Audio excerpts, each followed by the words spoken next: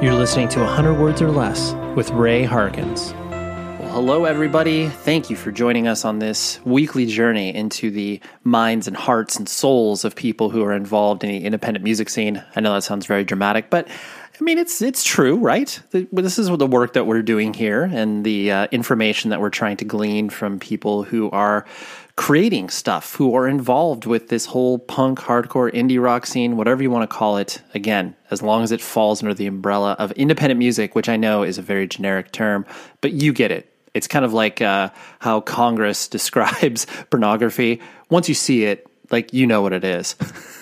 I know it's a very random thing, but anyways, this guest this week is an exciting one because I just fell in love with this band last year.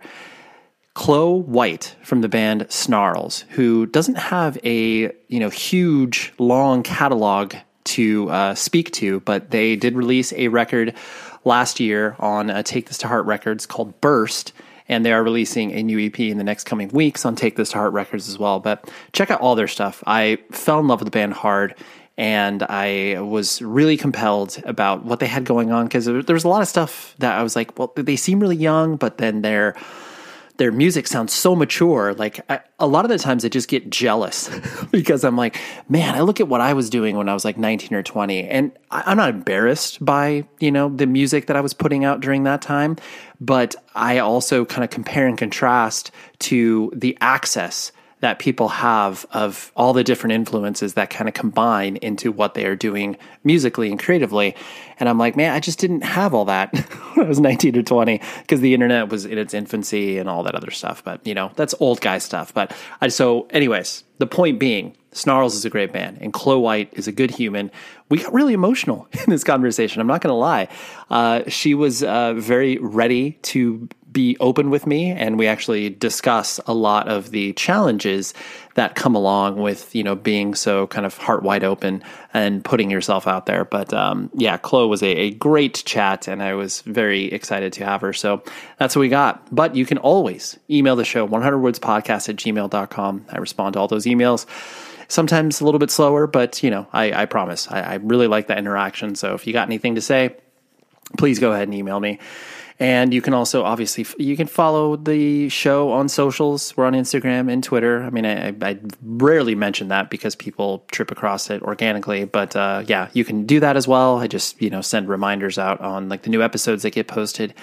And then also go to the Apple Podcast Store and leave a review. It helps. It helps visibility. And ultimately, just tell your friends. Tell your friends about this show, this episode, whatever it is. Share it on social. However you're spreading it, I would appreciate that because that's the best form of marketing. Word of mouth, as they say.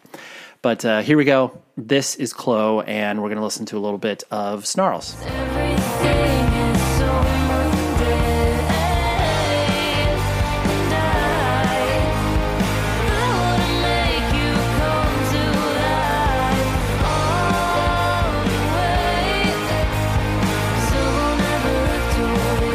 I dove into you guys when, you released your first LP because that was obviously, a logical jumping off point.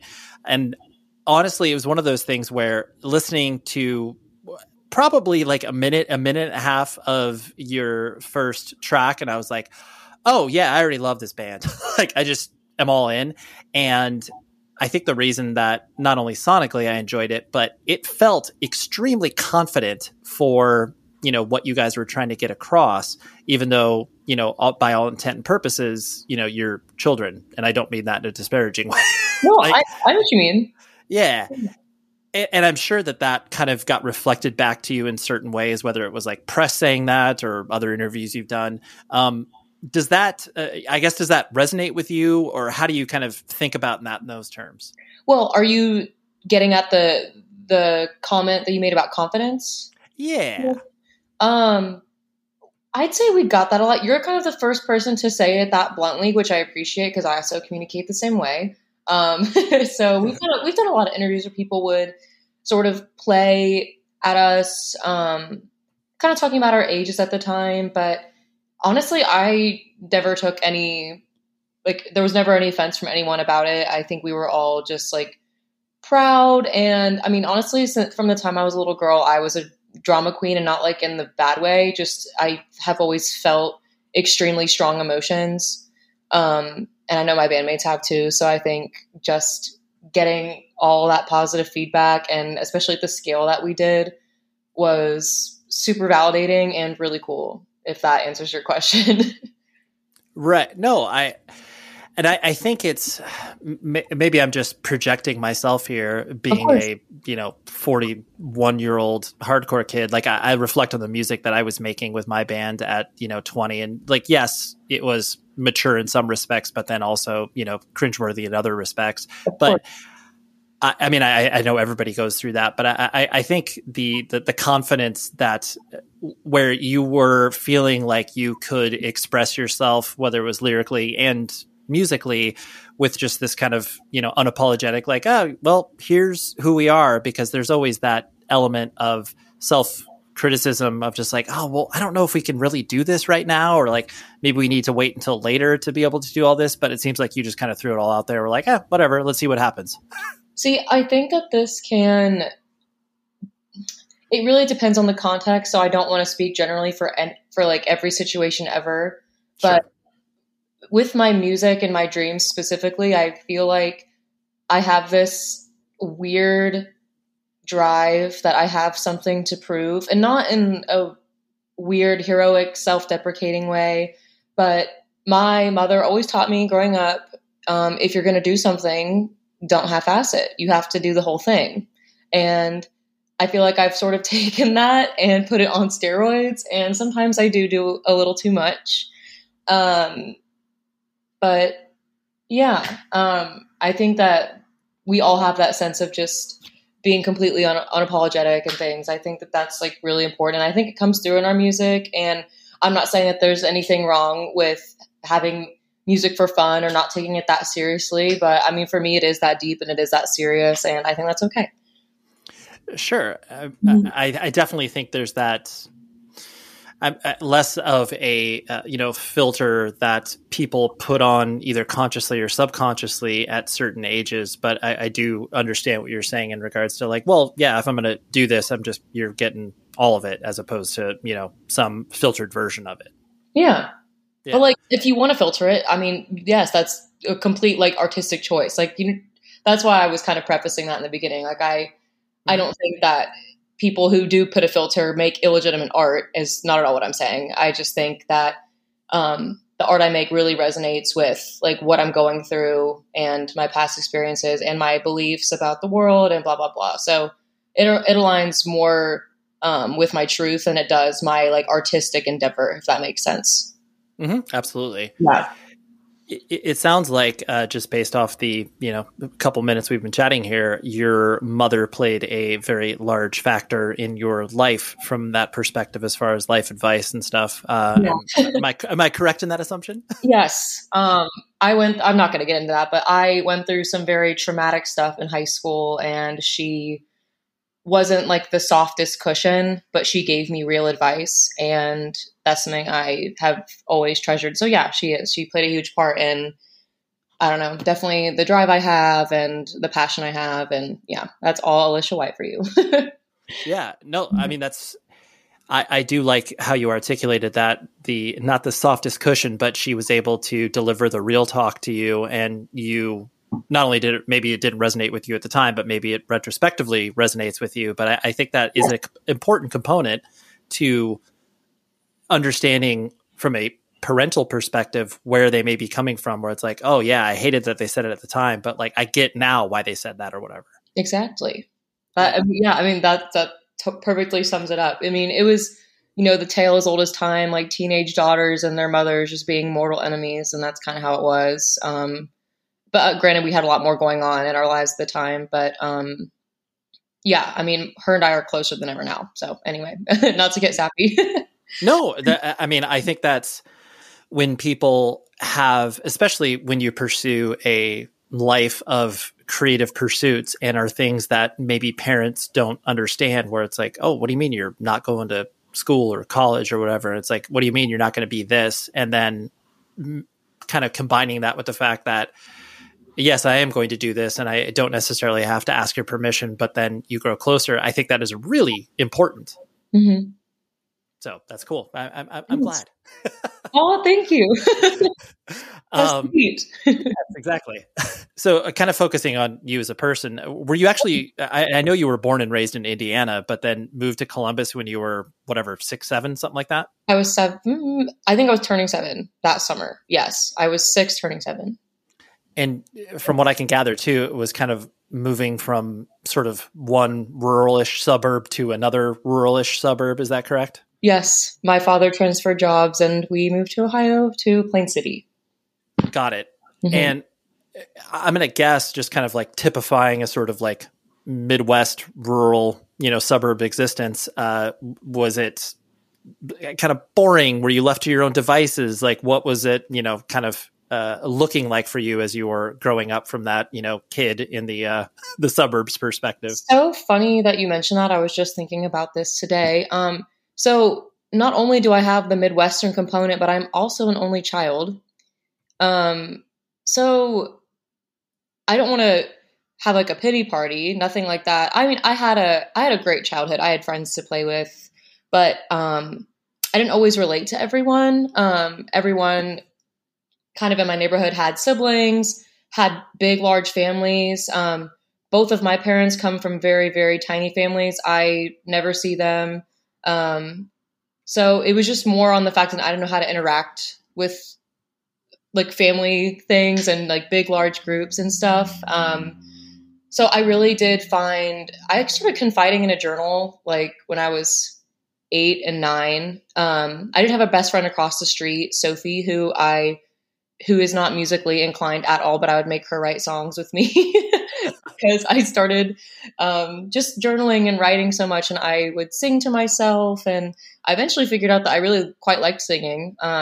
And I'd been in choir, and my music teacher, because that's what you call them when you're in elementary school. You don't have like a singing instructor or anything yet. But she saw something in that too. And I showed her some journals, and I don't know, it gets kind of blurry, but yeah, sorry, I got off track, but long story short. No.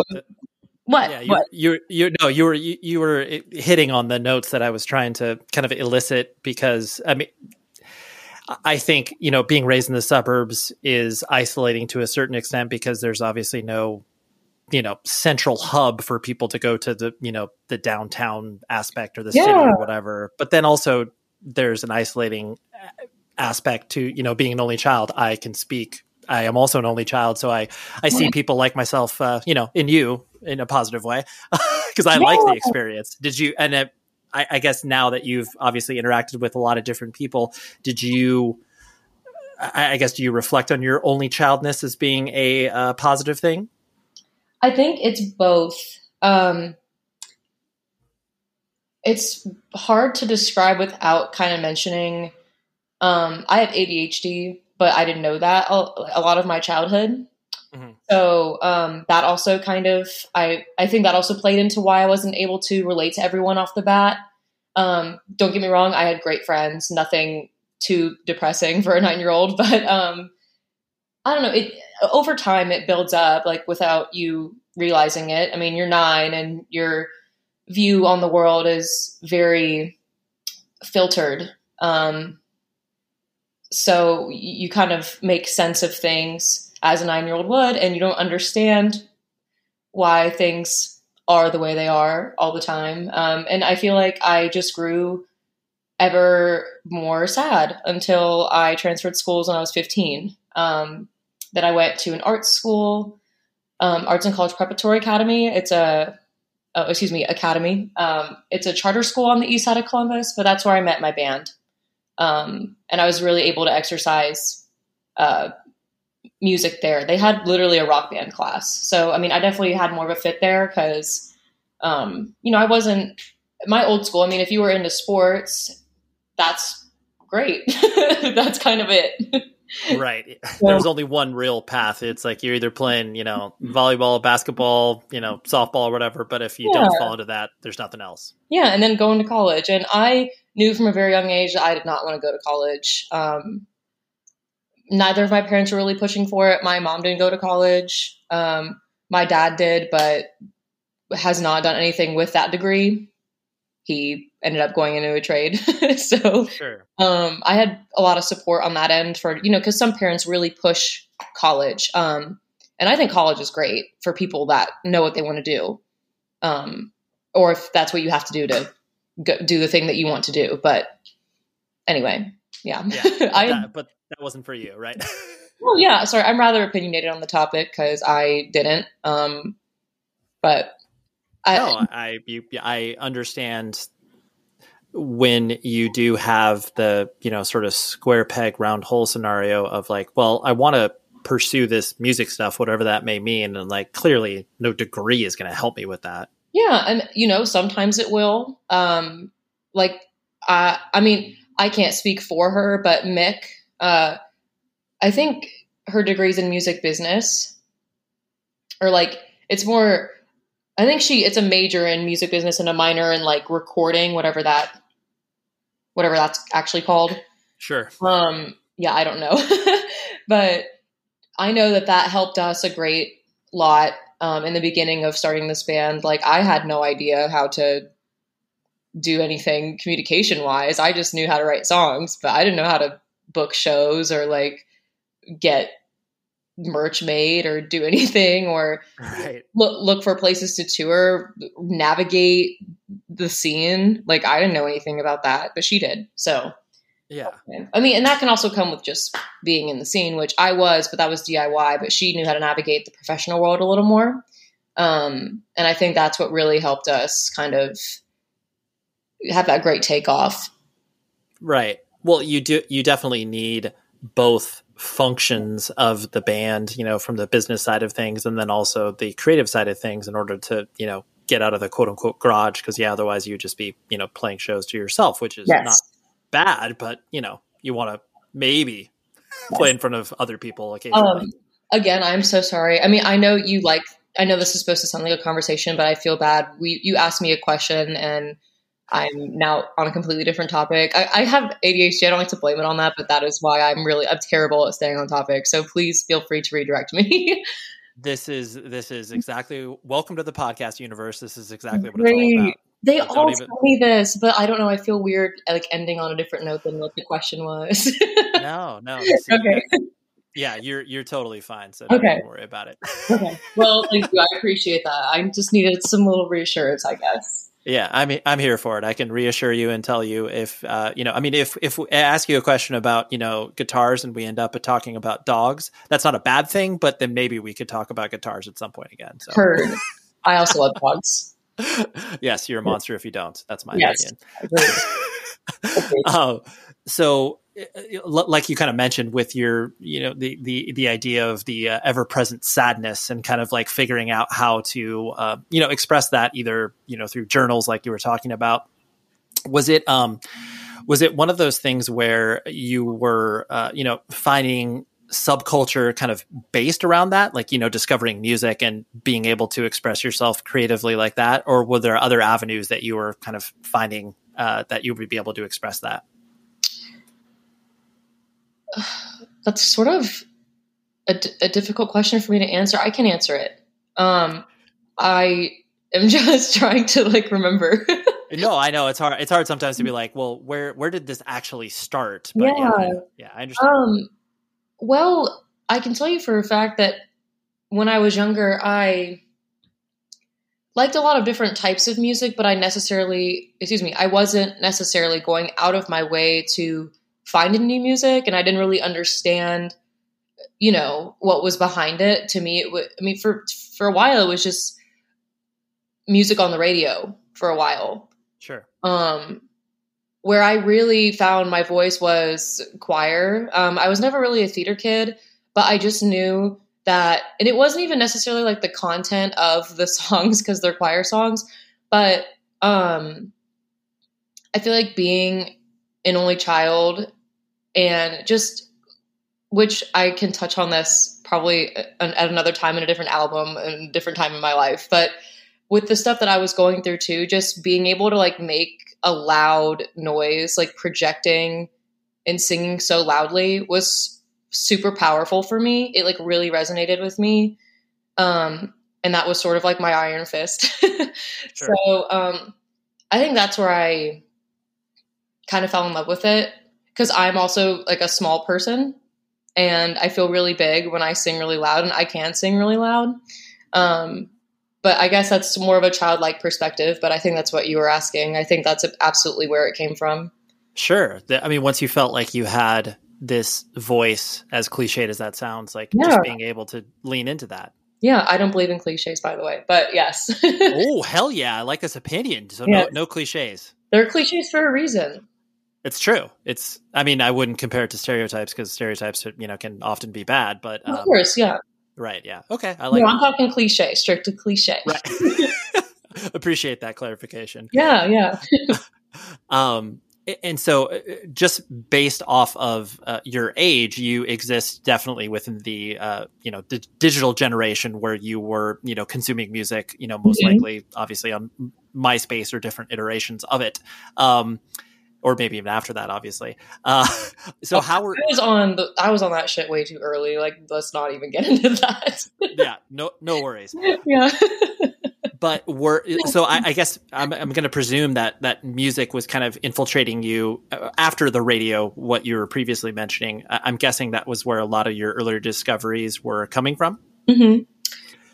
Well, I guess I failed to mention kind of the crossover when you were asking where it came from, that's sort of what I was answering. But once I transferred schools, I really started being like, oh, look at all these cool indie artists like on SoundCloud that I would have no idea about otherwise, or Twitter or Instagram. Like, social media really brought a lot of different artists to my attention also.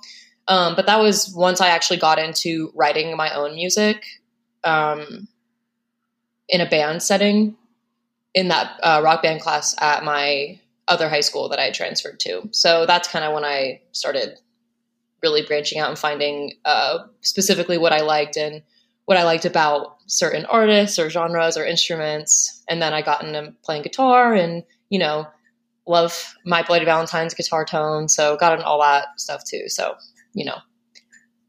that's how the jumping off point, I guess.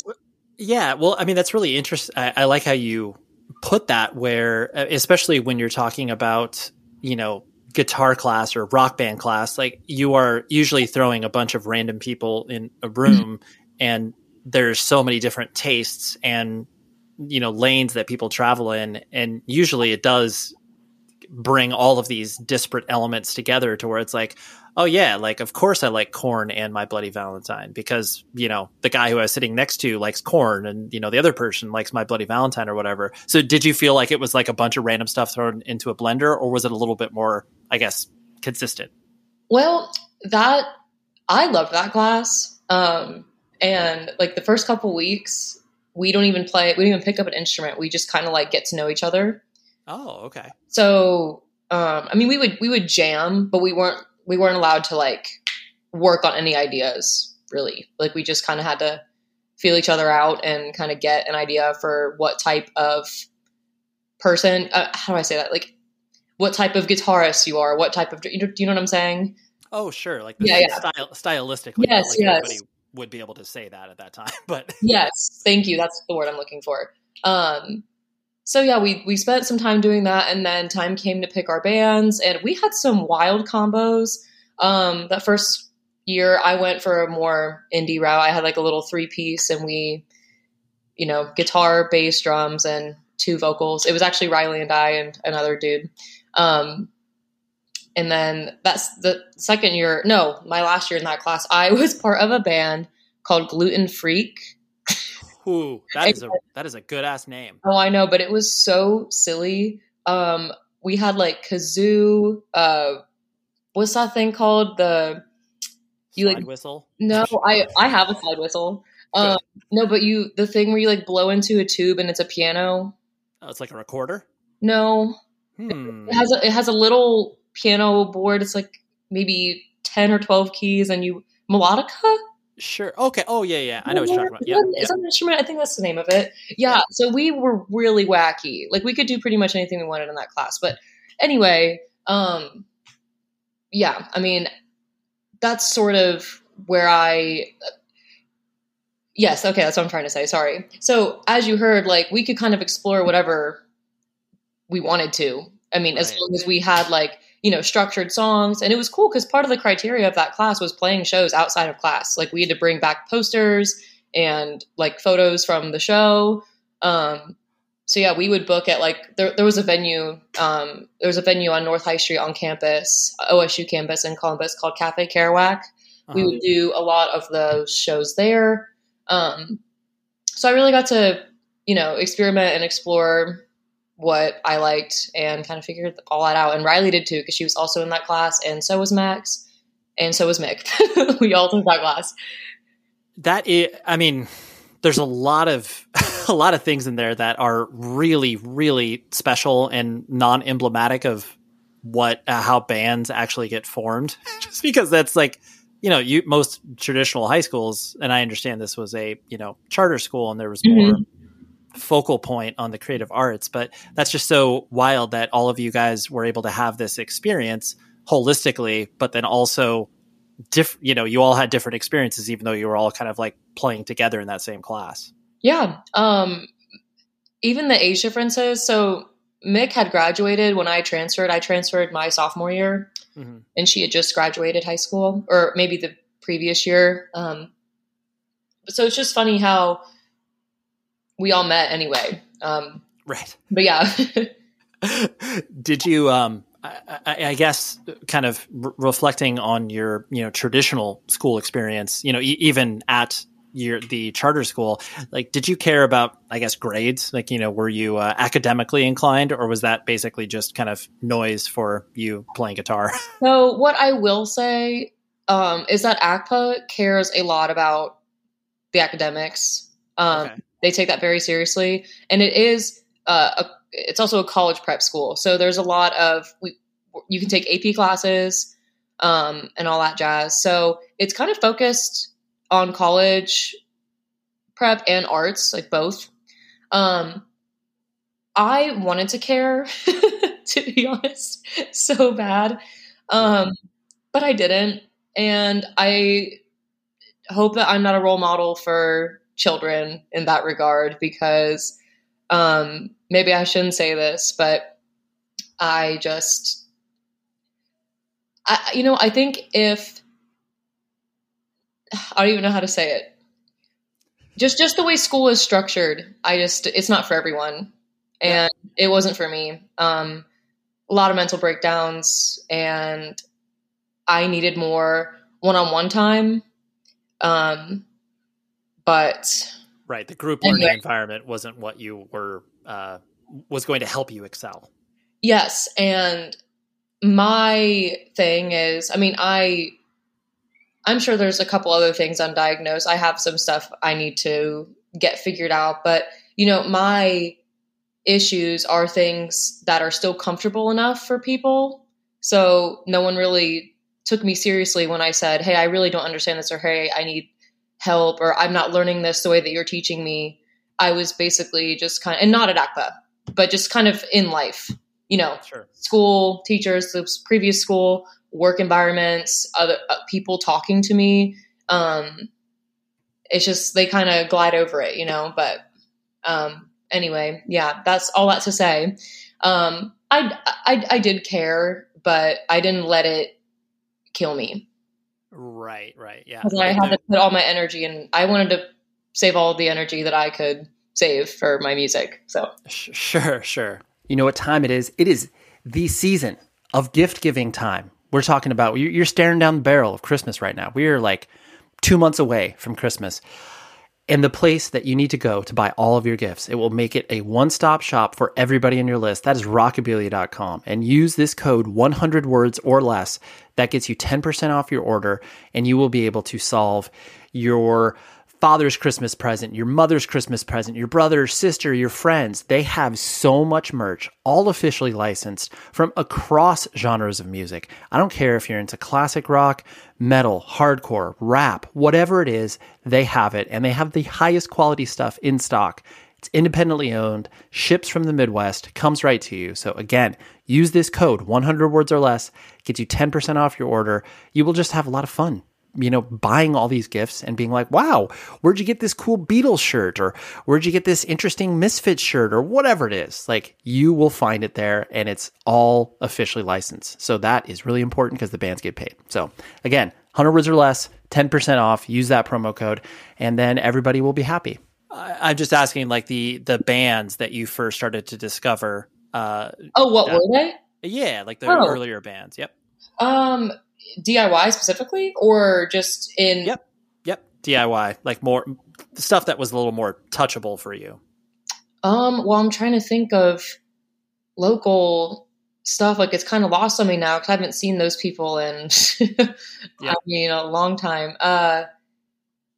Well, they're kind of on the verge of DIY. I mean, they're involved in the DIY scene a lot, but their name is Van Dale. And they're from Columbus, Ohio. And they were one of the first bands that I saw in high school live. That was like one of my first nights out, like with my friend Riley, our bassist. That was like one of my first times going out and seeing a show. And they played, and now we're friends with them, and they're great. So, are you asking like what genre they are, like kind of what I ended up going towards? I'm sorry. I just No, you're fine. You're being very deliberate and specific. I like it. Yeah. Just like as you started to explore that, the different types of music, like, the bands, whether it's, whatever. I'm just trying to think of random examples, whether it's like, I got really into Cartel, or like, what were some of the early bands that you, I guess, kind of became obsessed with? I'm sorry if I didn't pick that up earlier. You're fine. I'm honestly trying to remember because my phases last like 2 weeks, and then I'm on to the next thing. Sure. No, seriously, I get really obsessed with something, and then I'm like, oh my God, I tired it. And I always tell myself this. I'm like, Chlo, do not ruin this band for yourself. Don't play the album every time you get in the car. Sometimes I will listen to the same song for like 2 hours. Yep. Like one specific part. I know a lot of people do that, but it really tires me out of and I'm like, sorry, I'm a musician and I want people to listen to my music that way, but I feel kind of like a hypocrite. Sure. I can only think of recently, not really. That's fine. Back then. I really love Snail Mail, as do a lot of people. They're fantastic. But to touch on DIY, there's a band from New Jersey called Pollyanna. They're great. Small Talks is great. They all kind of fall under indie rock, I guess. I do have a specific taste for indie rock. Sure. Dang, I'm sorry. I feel like every time someone asks me this question, I have to go look at my Spotify because I can't do it off the top of my head ever. No, it's especially too if you're asked to reflect on a certain time and place. Like, sometimes there's easier things to be like, oh yeah, like, Blink or Green Day or whatever. But then other times you're like, oh, I don't know. Especially if you're talking about how, specific your phases are of a 2-week run and burst, then that maybe is a little more difficult. So I honestly can't believe I forgot this band, but we have a band favorite. Like, we all love Wolf Alice.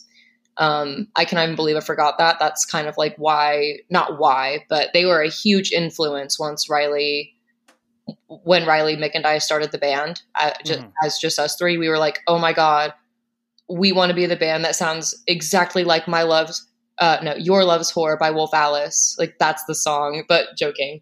Right. But I was like that. Sure. Good. But yeah, if there's anything you want to take away from that, I think Wolf Alice is the big one. No, that's good. I like, and that band's so interesting too, because I mean, even though they are popular over here in the States, like, they're worldwide, their presence is felt very dramatically. So it's like people that know that band, like really know that band, but then the people that have never heard of them, they're just like, wait, wasn't it that band on that one soundtrack or whatever? It's like, yeah, they're much more. No, they are super impressionable. Like, it is. I saw them live in April 2019 at Newport Music Hall in Columbus. I remember it clear as day, and my memories are foggy. So I feel so happy that I remember this like so clearly. But I mean, their presence is like haunting. Like it is haunting. I couldn't stop crying, and I cry a lot at shows. Like I feel music that way. Some people get angry. Some people can just stand there. I am a crybaby. I mean, I was bawling and dancing, and it was like super cathartic. And I was like, if the world ended tomorrow, I would be content. Like just with this experience, honestly. Sure. And I know that's super dramatic. But no, I mean, if you're crying at a show, I think you've done something right, in my opinion. yes, I mean, Yeah. they have me in a chokehold. That's all I will say. That's good. Yeah. Something I find interesting in regards to the way that especially from a press perspective that has covered your band, and you guys have been unapologetic about the emo label being either thrust, or obviously you guys put it out there to begin with. We did. And I mean, that word means so many different things to so many different people at this point. And some people, still view it as a negative. Clearly you guys have never landed in that camp. So I'm guessing that is deliberate in a choice of yours where it's like, oh yeah, like we're glitter emo and that's totally fine. Yeah. Sorry, just yeah. It's a simple answer. Yeah. Yeah. I wasn't allowed to have like what you call an emo phase. I mean, I could listen to the music, but I wanted like the haircut, like I wanted the scene bangs. And I know scene and emo are different, but there are crossover episodes. But yeah, my mom would let me cut my hair. So, the whole like just, oh, mom, like that whole thing.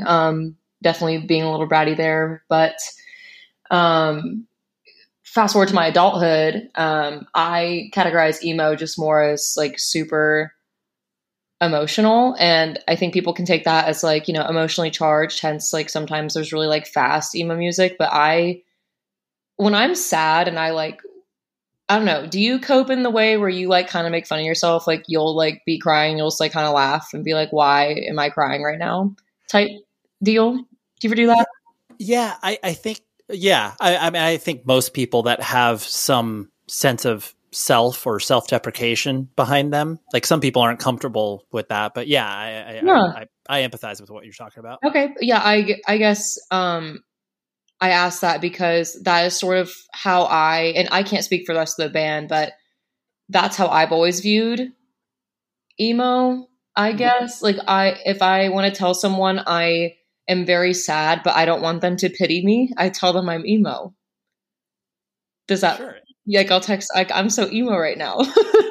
Right. So that's sort of my play on that word, I guess. Right. I mean, it's interesting because, and I'm sure, the etymology of the word, existing in the mid 80s when, it got labeled on the DC bands that were, being more emotionally charged hardcore or whatever. And like now that emo is, to the mainstream culture is more, it's an adjective rather than a style of music. And so it's interesting how different people can deploy it. Yeah. And I never argue with anyone. I'm like, oh, okay, that's emo. Because some people will fight you to the death about it. But I like you. We can talk about our differing opinions on emo. That's really refreshing. Right. I'm kidding. But no, also I'm not kidding though. Like I'm really not. yeah. Joking / not joking. Yes. Yeah. Kind of on that same notion, once Snarls started to, come together and you found your kindred spirits from a musical perspective, I understand that you guys really hit the ground running in regards to, getting songs together and having, that vision of what you wanted the band to sound like. Was it, was it difficult to kind of put yourself out there? And I know that maybe sounds like a, sort of rote question, but did you feel, I guess, any vulnerability for putting yourself out there, or does it kind of just lean to what you were originally saying, where it's like, well, you're going to get me no matter what? It's both. Okay. I am actually really terrified of this is getting like serious. But it's okay. I'm here for it. Okay, as long as you're okay. I am terrified of getting bigger, actually, because of how vulnerable I'll have to be. And I feel like there's a sense of fear there from where I was talking about earlier. Just in my childhood, like not doing super well in large groups, I have definitely tamed a part of myself to talk on a stage. There's a feeling of comfort up there that is like no other. It's weird because most people go like, "Oh my God, you're insane for calling that comfortable." Like hundreds of thousands of eyes just like staring at you. Mm-hmm. But oh my God, I'm gonna cry. No, I'm not. No, I appreciate. I mean, I appreciate you being vulnerable because I do think it is interesting, especially when you are at the juncture that you're at, where it's like there are people who are paying attention to your music and who are drawn to, you know, the lyrical content and feel a connective tissue with you.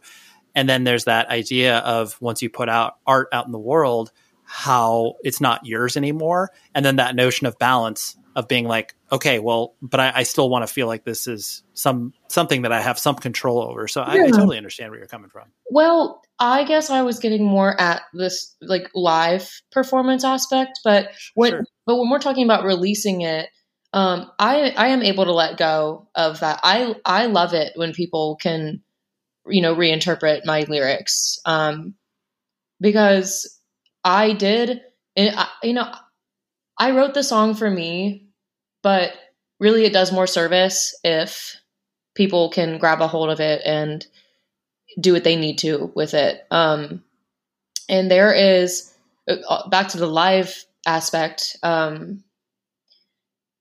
when I write my lyrics, you know, I talk super dramatically. So my lyrics are like super loaded and can be, sometimes they're blunt.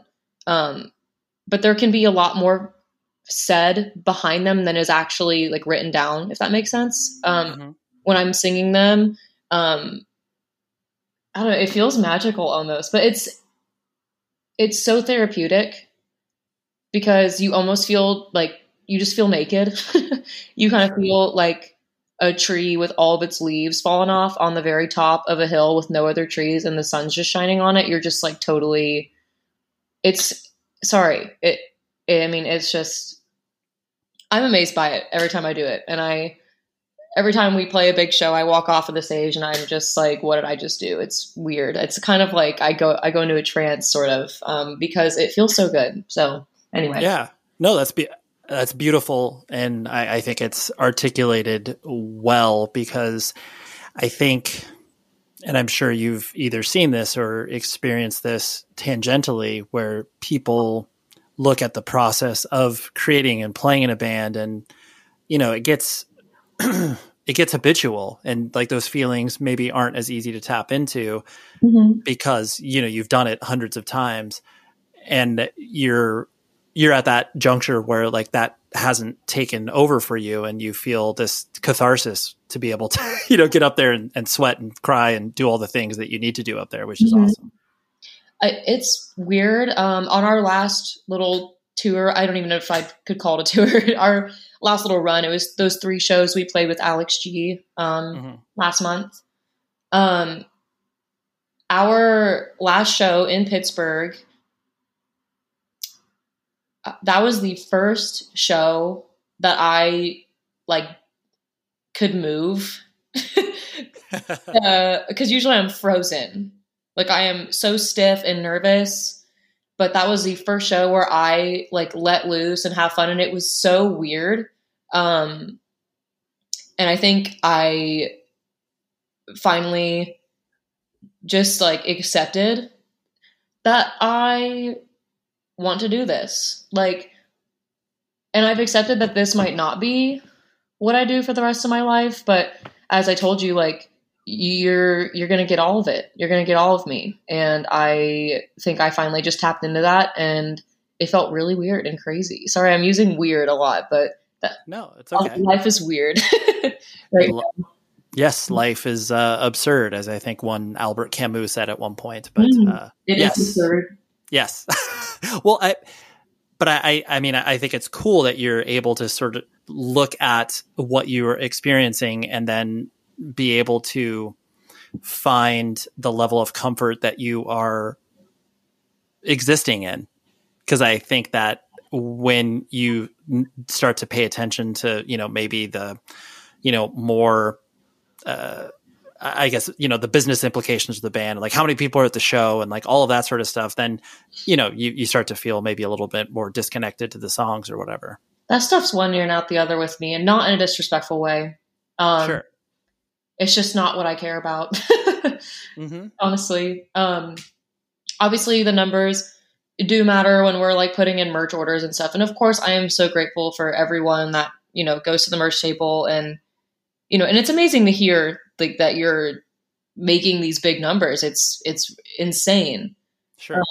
So I don't want to like come off as like, I don't care about our fans or anything. That's not at all what I'm saying. It's just, it's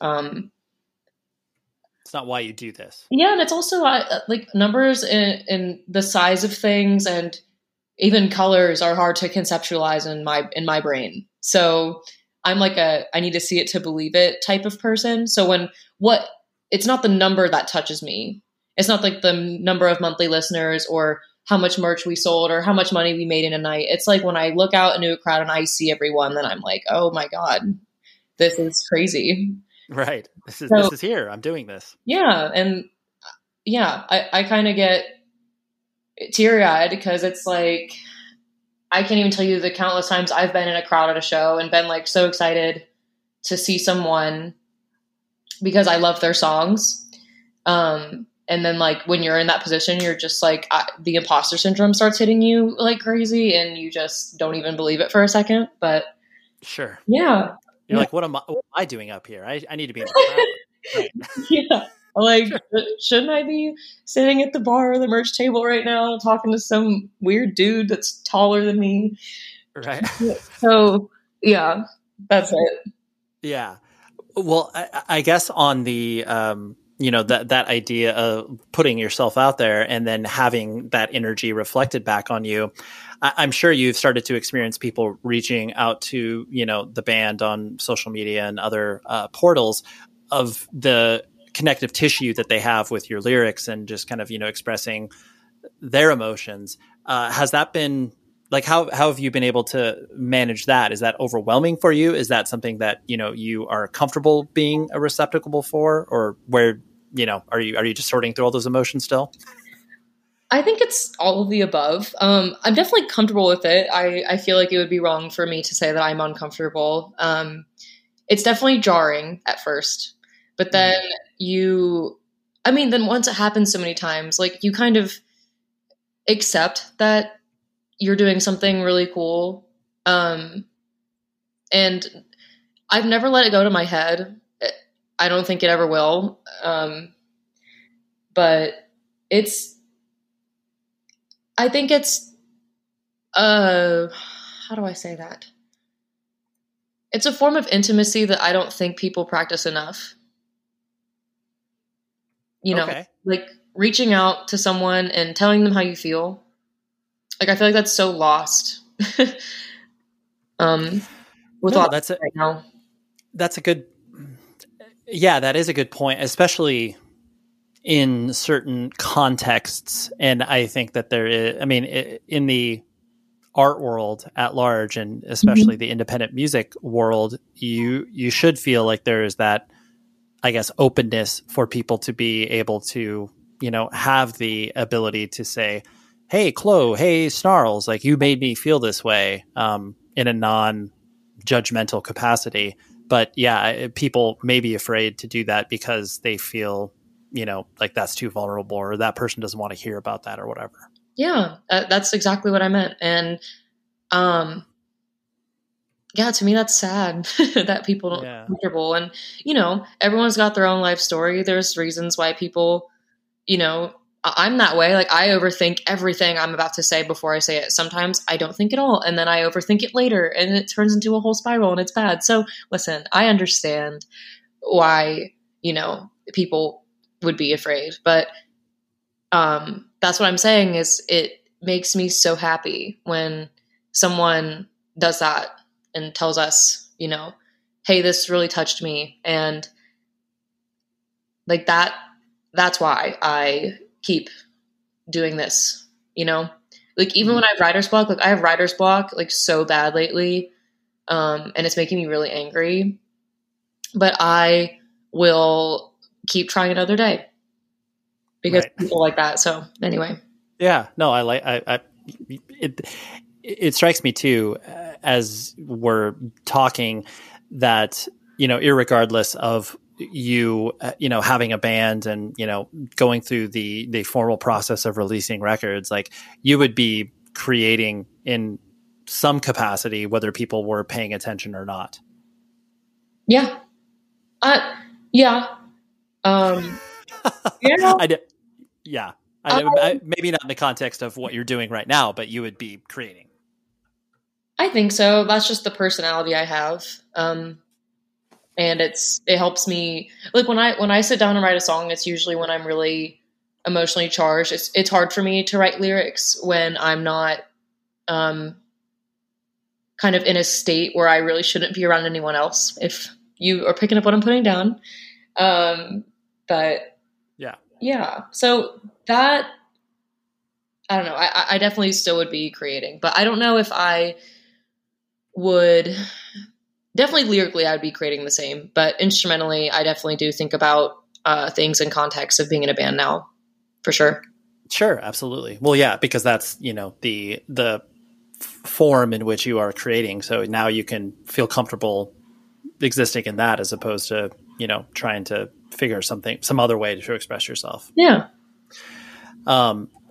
With the kind of what you were talking about with your run of a few shows with Alex G, and kind of once more touring opportunities open up, because I know you guys are planning on hitting the road more frequently as the world starts to acclimate with what the new normal is. Are you, from your limited sort of out of town show experience, have you enjoyed that aspect of it? Or is touring kind of like daunting to you in certain respects? Well, the 6-week run is daunting for sure. We've never done that. I've never been away from home for longer than 2 weeks. Got it. So, it's daunting, but sorry to bring up my mom again, but I think this is the perfect analogy. I remember the first time I was riding on a plane and I was with her, and she told me, Chlo, people get on planes, millions of people get on planes every single day and they land. And no, like people ride planes all the time. There's nothing to be afraid of. I know going in the air is scary, but people land. And this trip, this 6-week tour we're about to go on, other musicians do it. They are alive. They didn't die. They are still healthy and happy. So what is there to worry about besides, managing some stress here and there? That's how I calm those nerves, because I feel like if I overthink it too much, I'm going to ruin the excitement and the anticipation.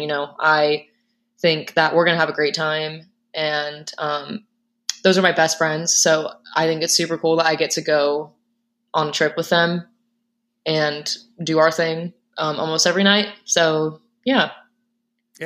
It's not so scary in retrospect. Yeah, no, that's cool. And like on that same topic of your mom and watching you be able to perform and put up music and all that sort of stuff, how do you think that has she seen you play? Like clearly she's supportive of you pursuing these creative ideas of yours. How does that kind of interact with her? Is she like, oh wow, like I'm concerned about Chlo, like she's throwing her life away by not doing these things or whatever, like how does it kind of interact with her? I think my career path and my mother's outlook outlook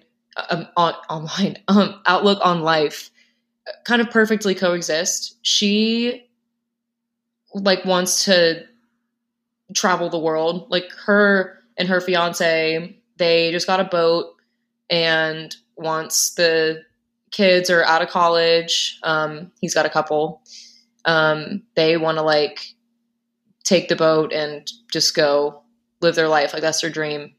So I think my mom, like her and I definitely share that quality of just like, we don't like to stay in one place very long. And, you know, we have kind of this, we're both very like dreamy eyed people. But you know, the funniest thing about, with all of that to say, is that she never told me blindly just to follow my dreams. Like, I remember her coming into my room one day and saying like, because there was a long period of time where I would not even come out of my room to sing for her and my dad. Like I had learned guitar, learned a few chords, but I was so fucking shy. Sure. I was so shy, and embarrassed. And she knew that I wanted to do this. Like she knew that, and I wasn't even in a band yet. Like this is before we moved. Like this is kind of when I was first picking up guitar, but was saying, you know, I want to write music and I want to play on a stage. And she comes into my room one day and she goes, Chlo, no one is going to knock on your door and ask if you want to be a rock star. Like no one is going to just like seek you out. Like you got to come downstairs. Like you have to come play us a song like now. And eventually she guilt tripped me into it. So it's funny because she is super dreamy eyed, but also just like takes no shit. So I think what she taught me with all of that is that I could do what I wanted to do. Ultimately, I had freedom, but I had to be serious about it. And that's when I feel like I started to really get her support, because she wasn't the mom to tell me like, oh no, you shouldn't do that. You should follow a more strict career path. Like she never was that, but I knew that I didn't have her full support until I really started showing her that I was serious about it. And now she is like, her and my dad are both like my rocks. Like they both just root for me and cheer for me. And I'm so grateful. But, yeah, I mean, that's kind of all I have to say. Yeah, no, that's really cool that, that supportive environment allowed you to be able to not only do what you're doing now, but then like literally give you that push, you know, where it's like, Yeah. Here you go, Chlo. Like, you know, why don't you take it out? Like, we think you got something here, kid. Not like they said it in those terms, but yeah. My mom always told me too. Whenever she would tell me I could sing, like she's like, "Oh, you have such a beautiful voice," and she'd go, "Trust me, honey. If you couldn't sing, I'd tell you. Like, I'm not that mom that's like, oh my gosh, like even if you were so bad, like she wouldn't tell me that I, you know." And I just thought that it was funny that she even said that. I was like, well, thanks. Thanks, mom. Right. She's like, if you're trash, I'd really tell you, Chlo. She really, no, but here, she really would. She really would. She is so funny. She'll be like, I don't like that outfit, but not in the mean way. And I'm like, I don't care. She's like, okay. Like she a very opinionated, strong-headed woman, but, Apple didn't fall too far from the tree. So I was going to say, it's like, it sounds like there's some similar qualities there. Yes, for sure. Yeah. The last thing I want to hit on was that it seems like you have a lot of fun with your appearance, not only in the, you know, myriad of hair colors that you've had, you know, over time, but then, you know, makeup and your appearance. Is that just another form of creativity that you can lean into in the presentation of yourself? Or is that just something that you're like, oh, this is just fun, so I like to do it?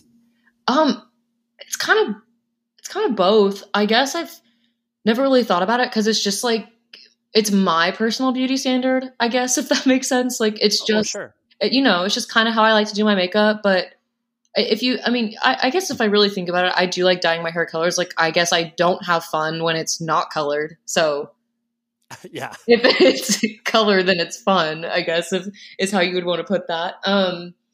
But where I do find the most fun is clothing. I haven't really been able to step out in a while because, you know, the obvious, but, I have a really fun time getting on like Etsy and eBay, and I really love vintage clothes, and I really love like, you know, small designers. I just love really unique clothes. I don't know why I have a connection to clothing, but I can't really articulate it yet. I just know that I like a piece when I like it. I don't even search for a specific style. It's just What you're drawn towards. I guess, yeah. I like pale blues and pinks and chartreuse and then like stark black and white. I don't know.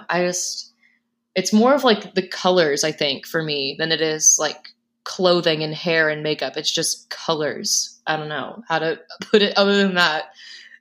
Besides, sure. I'm sorry if that sounds like, I know it's a very vague answer, but I truly, that's it. I just like, I was talking about that. I forget who the conversation was with, but 2 months ago I was with someone. It might've been my mom or Riley, but we were walking down like the street in our neighborhood. And I was like, there's not enough colors. There's like brick and gray cement and green and white and black cars. And this is boring.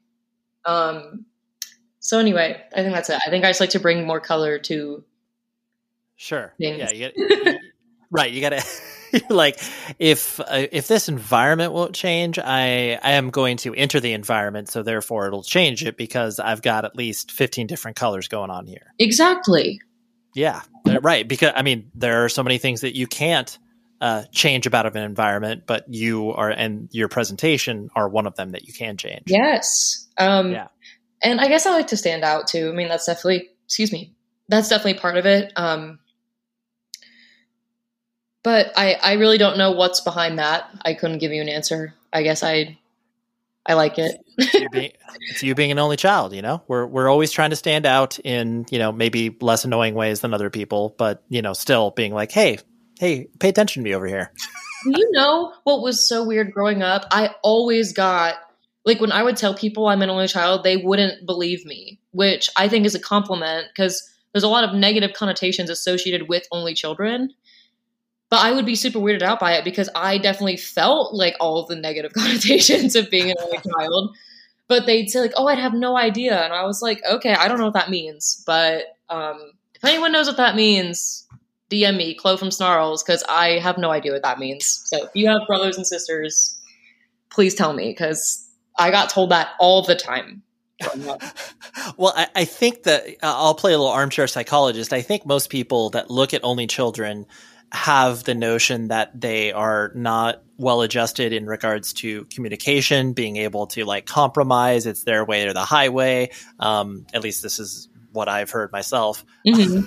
But I'm kind of like the second one. I mean, not really, but yeah. I'm super opinionated and strong-headed, but I can compromise for sure, which I feel like comes with maturity. But even as a little girl, I could. But yeah, no, yeah. Well, that's probably why people maybe looked at you and said, "Oh, like she's exhibiting the fact that she can play nice with others," whereas some only children would just be like, "Oh yeah, I'm just going to talk to myself in the corner or whatever." And also, when they say we're not well adjusted with communication, it's like I didn't have other kids in my house. Like I was talking to adults, like 24/7. Like for me, like, in my head, that makes your communication better, depending on the parents, of course. But yeah, like, I was always around adults. So it's a very valid point because when you are, sitting at the proverbial big kids table, like you are listening to discussions about the day at work and, maybe the news of the day, as opposed to, what Timmy said about his fart or whatever. I mean, yeah, but just, yeah, exactly. No, it's okay. I love fart jokes, so you're fine. Yeah. Fart jokes and dogs. This is pretty much what we got here. Oh my gosh, we have so much in common. No, that's great. Yeah. Well, Chlo, I really appreciate you letting me ping pong around your brain, and I thank you for your time. Yeah, you too. I love to talk, and I like to talk about this stuff. I feel thank you, like actually thank you, because it is nice to kind of say what's behind, everything that Snarls is. It's, I mean, I know I'm just a quarter of it, but it's an important point of view. And sometimes you can't, articulate that in a 4-question interview for a website. Yeah. And exactly. And I think that this is like one of the most human things that we can do. Like you and I have never spoken before this time, but we're like touching on these really deep topics. Like I think that it's so nice to relate to people, especially now at this time in our society. I feel like it's super hard to relate to one another. Kind of when we're talking, like, of course we all go through these collective shifts and stuff online and people, likes and retweets. So you see that people are relating, but to actually like sit and talk with someone about it is super great. So sorry, I didn't mean to ramble, but thank you is really what I'm trying to say. That is what's up with Chlo. And hopefully you got a more clear picture of where she's coming from, and then ultimately checking out the art that she's putting out. Because like I said, Snarls, great band, new EP coming out. Take this to heart records. And then check out their previous full length called Burst, if I'm not mistaken, that came out in 2020. Really, really good. That is where I fell in love with this band. So anyways, that is what is up with that. But next week, we have Jeff Garlock, who played in the legendary Screamo band Orchid. He also played in Panthers. He's also done a ton of different podcasts, a ton of different bands. That's just kind of the log line, as it were. But Jeff Garlock is a person who I've been aware of for quite some time. Moved out to Los Angeles a couple years ago. We never met. We just traveled in the same circles. So it was funny because a mutual friend was on the podcast, Eric from Jerome's Dream.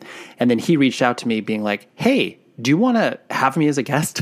And I know that's always a weird pitch, but there are times where I'm like, oh yeah, like you would be fun to talk to. And this makes sense because I've seen you play many, many times with all your bands. So anyways, that is next week, Jeff Garlock. And until then, please be safe, everybody.